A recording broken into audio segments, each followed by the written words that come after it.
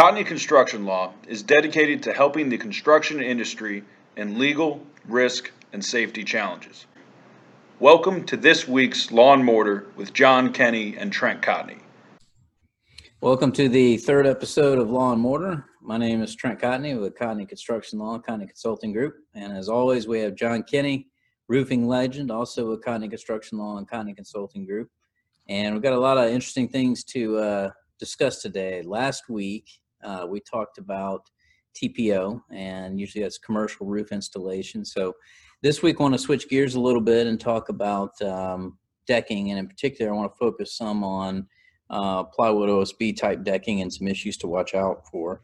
And let me give you a story. John knows this already, but last week I had the pleasure of going out to inspect a roof deck in an attic, and it must have been at least 120 degrees. We're out of Tampa, so it's already 90 plus degrees out. And I had the ability to see the nail pattern and to see whether or not water damage kind of soaked through all the way to the deck, see if there was any truss damage. But one of the problems that residential roofing contractors have is a lot of times they don't get access to the attic. You don't get to see what the other side of the deck looks like, and you're bidding or submitting proposals based on what you see in front of you up on top of the roof. So, John, you've been in roofing for 45 years. You've seen and done just about everything. One of the things that I want to do, I guess, is give the listeners some tips on what to do when they're inspecting decks, what to kind of look out for. Talk to us about sort of the real world side of things, and then I can kind of chime in from what I see from a legal perspective. Sure. You brought up a good point. Whenever possible, you want to get an under deck inspection, or whenever possible. So we'll touch on that in a minute for a couple reasons. One, you want to look for mold. You want to look for condensation buildup, especially, we not only in Florida, but, with our clients we have all over the country, you want to look for that.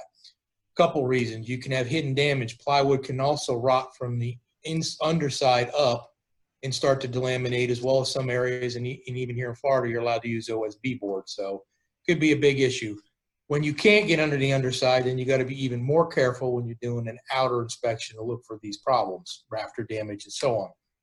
But a couple of good tips to look for is, you have broken plywood, you get tree damage, especially here in Florida, other areas of the country, a lot of blowing debris due to storms, tornadoes, straight line winds, and normal thunderstorms, which cause a lot of issues. You think you can honestly see it. If it's really damaged and broken through, of course you're going to see it, but you've got that hidden repair. Somewhere along the line, somebody's gone and repaired the damage, and they didn't really repair the deck, and they've covered it. So you want to be careful looking for sagging areas for that. That also being said, sometimes it just cracks the plywood or the underlayment, and then you got to be careful looking for that in replacement. So a couple other ones, of course, is water damage. The longer water is allowed to leak, you get plywood, which is delamination, brown spots, different areas. So you look for those. Then when it comes time to replace, once you get through all that, you get your plywood, it comes time to replacement, you got to watch a couple things. Make sure you replace full sheets. You got to span at least 2 joists at minimum, but it's always better to tear a sheet up and replace a sheet. It just saves you a lot of aggravation in the end, easier to meet codes in different parts of the country. Normal nailing, 4 inches, 4 to 6 on the ends, 12, 6 in the middle, depending on the code. Again, we're going to have a more in-detail roof report coming out on this, which really has it, but code overrules everything. But general rule of thumb, that's it.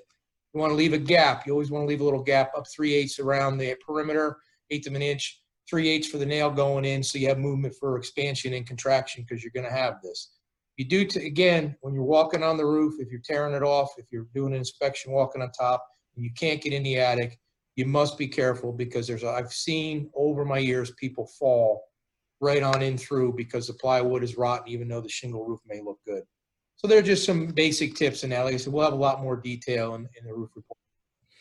Yeah, and that's all real good advice. I mean, decking is tricky, man, because we've seen and dealt with so many, people falling or hurting or not properly estimating jobs. It can cause a lot of problems. So from a legal side, here's some things that I kind of focus on. And one of the things is, as you're going through and you're finding bad decking, you want to make sure that your contract accounts for that.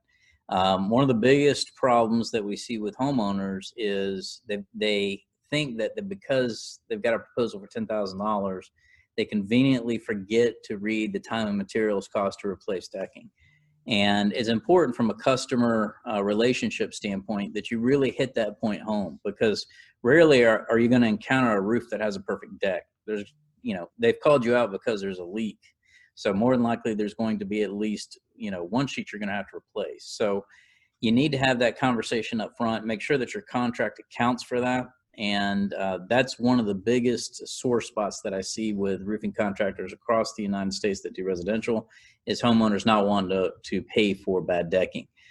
Best practices: take photos of everything. Okay, even if you're in a state that doesn't require in-progress inspections, it's a good idea to maintain photographs so you could show the homeowner exactly what was replaced, what it looked like, what it didn't look like.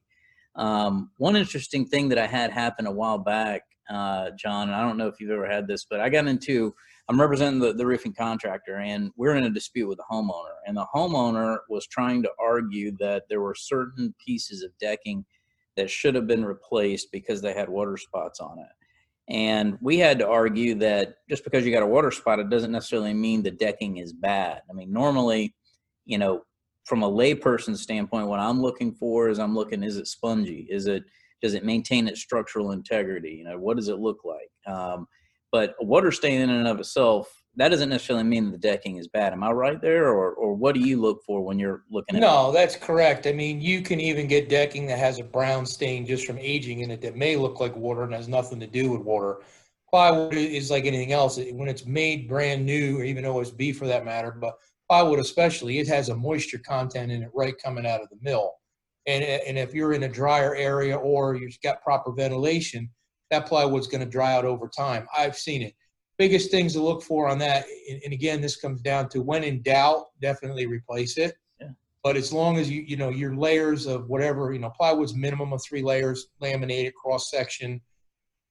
If it's solid and there's no delamination, it's probably a good piece of plywood. But does not necessarily mean that it's bad plywood. Yeah, and it was ironic, I'm talking to our customer and I'm saying, look, man, you get paid to replace this stuff. Why don't you just replace it? And the guy said, look, I was trying to save the homeowner money. And, I get that, but this is where managing your customer expectations, and it's difficult because, especially if you're in a place like, Florida, Louisiana, or you can expect a lot of rain, you don't have a lot of time to be getting yes/no calls from the homeowner. You got a lot of liability there. So you want to make sure that you're, at least drying it in before the next storm comes. Something else I want to mention from a liability standpoint, and this is something that I see a lot, is you go to replace the deck, pull up the deck, and then you realize you got a lot worse underneath that deck. Okay, you got rafter truss damage, you got all kinds of stuff. And in some states, Florida's a great example, you got to be real careful once you start getting into that underneath deck structural work, because that requires additional licensure that you may or may not have. And there's also some structural engineering components that you've got to be concerned about.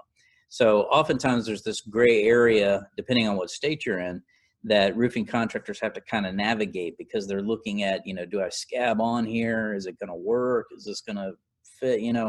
And again, from conservative legal standpoint, what I want is just to make sure you're a teetotaler, and if it looks like there's any engineering issues whatsoever, you make that call. You get an outside consultant to come in and take a look at it. But it's a difficult. It's like we were talking about. If you're right in the middle of rainy season and you've got to move forward, and you're risking having a rained out house, or putting decking over questionable truss, it's a tough call. So what's your experience been, John? Yeah, I mean, a couple things. If here in Florida and a lot of other states, depending on how you're licensed, I mean, you'd be in a situation where, as just a roofing contractor, you really are not by law allowed to even do that repair. So you're required to bring a general contractor in. If you're a roofer that has a general contracting license, that's a little bit different. You can do that. Then the majority of the states, the building code's not quite the same, and you're allowed to do that. Then you've still got the liability issue, as you brought up on the legal side. But honestly, the most I've seen is pretty much you put a cistern next to it, you fasten it off, Right. and cover it with the deck and move on. That's unfortunately, that's real world, but that's what goes on. But you got to use your common judgment. If it's in question, you work on it the correct way. But if it's in question, you know what you got to do. You got to replace it. And whether you're licensed or not, you got to get the right people. The last other tip I'll throw in there that you brought up about the plywood with the homeowner managing your customer, you brought a great one up. I know whether you're commercial or you're residential, but especially residential and plywood decking, when you do your inspection, you sell the roof, you know pretty much from your professional experience what you might run into: 1 sheet, 5 sheets, 10 sheets, the whole roof. It is a lot easier to let that customer know prior to signing the contract that, look, if we think this is our professional opinion, you may have 5 sheets of plywood based upon our inspection that needs to be replaced. So they know the money that it's going to cost, not just how much per sheet that's in your thing. You tell them we're not going to replace it unless it needs to. It preps them for the issue when it comes. So all of a sudden you run into it, like most homes are done in a day, unless they're a large home. But a lot of homes, like, Trent, here, especially here in Florida and other parts of the country, it's 18, 20 squares. A crew goes in and knocks it out, and they're done by 2 o'clock in the afternoon, and they're on to the next one. Well, now all of a sudden you got plywood. They're there 2 days. They're tearing it off. The homeowner was expecting $8,000. Now it's $20,000. They're not going to want to pay that. So again, manage your customer up front. Yeah, and it's interesting, there are certain jurisdictions or states that have a lot of regulation. California, Florida, Chicago, great examples of places up in the Northeast. But then there are other states that it's more wide open. Texas, parts of the Midwest, and anytime that you're engaged in any kind of roofing out there, even if your state doesn't have a strict set of regulations, like here in Florida, for example, we got the Florida Building Code. You can always follow the international code or follow the manufacturer recommendations. You definitely want to follow whatever the recommendations are for the product that you're installing, including the nail pattern for your area. The other thing that I want to touch on, John, in this episode, given that we're close to storm season, there's at least one storm that I heard that's out there. Is talk about tarping and if you can't get a dry-in in place, what are some best practices for a temporary dry-in? As a lawyer, I'm always concerned about customers going out and having the crew not doing their best job putting the tarp on and then flooding out the house. That's a nightmare because you're never going to get paid. You're going to have to make an insurance claim. It's a very difficult position to be in. So what would you say, to people that are listening, what's some best practices for temporary dry-ins? Well, if you get put into a position where your best option is a blue tarp, which even happens if you got a thunderstorm coming with storm season, laying it over top of the roof and throwing some nails around the perimeter and walking away is not going to do the job. A 20-mile-an-hour wind's going to blow it off. It's always good. It's very cheap. They still sell it in Home Depot. They still sell it in all your supply houses. You get some masonry lath, some simple wood lath, and you put some nailers in it. You go around the perimeter. You tack it off with that through the nails. So you have a compression between the wood and the tarp. So the tarp's just not floating in between. So you got something compressing the wood, which holds the tarp down. And it's still good practice to take a couple of them. And I've seen roofers still doing this. Again, go back to what the old school I call it, but you run up and down the roof a couple rows with the same thing. You're better off having a couple nail holes in the blue tarp with a lath board, or screw it down nice and tight. Because if that tarp doesn't get a chance to get wind under it and blow, you're gonna do, even if that nail hole leaks, your damage in that house is going to be so minimal that it's okay. It's almost to an okay point. But definitely a tarp alone won't do it. You have to fasten some kind of compression down on the tarp. Yeah, it's tough. And again, different states and jurisdictions have different requirements for temporary coverings. Some states limit the amount of months or time that you can have it up there. And obviously, if you're doing insurance work, you want to be careful about that as well, especially costs for temporary dry-in and tarps, if that's what you're using. Last thing I want to mention, I guess, John, before we wrap it up here, is sort of disaster preparedness. And it's, 2020 has just been a crazy year. You and I talk about it every day. It seems like every day there's a new crisis level situation that businesses are having to deal with. Why don't you talk to people a little bit about disaster preparedness and kind of, as we're getting closer to storm season, maybe just some good ideas, some good thoughts that people can kind of take back and maybe work on it now before we end up getting that hurricane or end up getting that big storm? Sure. I mean, one of the things I've always worked on, you got to look at a hurricane plan or a disaster plan almost in the same stages as you would a disaster. I mean, especially here, anywhere along the Gulf Coast, and now up and down the Eastern Seaboard. I mean, you're not exempt even in New York. I mean, they've gotten hurricanes coming right up through there more now than they ever did before. So you got to be prepared. I always like to look at it in stages. If there's a tropical storm warning, we have one out there now. We're not the first day in, we're already up to a C storm. We had two that developed early and went out. You need to start preparing. Preparing is don't overload your jobs. Don't be bringing your material in. Stage it out. Just keep watching and waiting. Now it gets up to a storm and the track starts coming your way. It could be 3 days out, 5 days out. Some of them coming across the Atlantic. You got to listen to it for 14 days. Again, try to stay, look at the projections, stay ahead. This is for your job sites. Get that done. Don't overload. Don't overplan. Just kind of work with it. It's a lot cheaper than trying to get it down. If you are stuck in a storm coming in, sometimes they switch in that. You want to make sure you tarp your material real well. It's okay. You're going to have to use ratchet straps, fasten it. This is more for commercial guys. Strap it into your roof. I mean, I know here a couple years ago, 4 years ago, we had the storm come up through. There was buildings we had loaded that were 15 stories high. There was no way we were getting all that off of the roof and all that. And we ratchet strapped it down into the deck and it made it through. You just have to do that. Make sure you don't have any loose debris flying around, all those things like that. Then you've got to you should already have a disaster plan because you've gone through COVID and now we got the riots and everything else going. But you got to have a call list for your employees. What do you do if power's out? Most importantly, employees and your staff should come first in a major storm. Make sure they're safe. Make sure they have shelter. Make sure they're okay. Then go service your customer. Yeah, those are some great tips. And, we always believe here, policies, procedures, SOPs. You always want to have that playbook for any crisis. And one of the things that I always recommend that any business owner engage in this at least once a year, where you sit down and you work with your management team and you gameplay every potential crisis. Okay. And you write out, okay, here's steps 1 through 10. And it may not be every step that you need, but at least you're thinking about it. Okay. And removing the uncertainty helps alleviate the anxiety of a crisis level event. So I don't care whether it's a pandemic, it's protests that are inhibiting your job site. It's,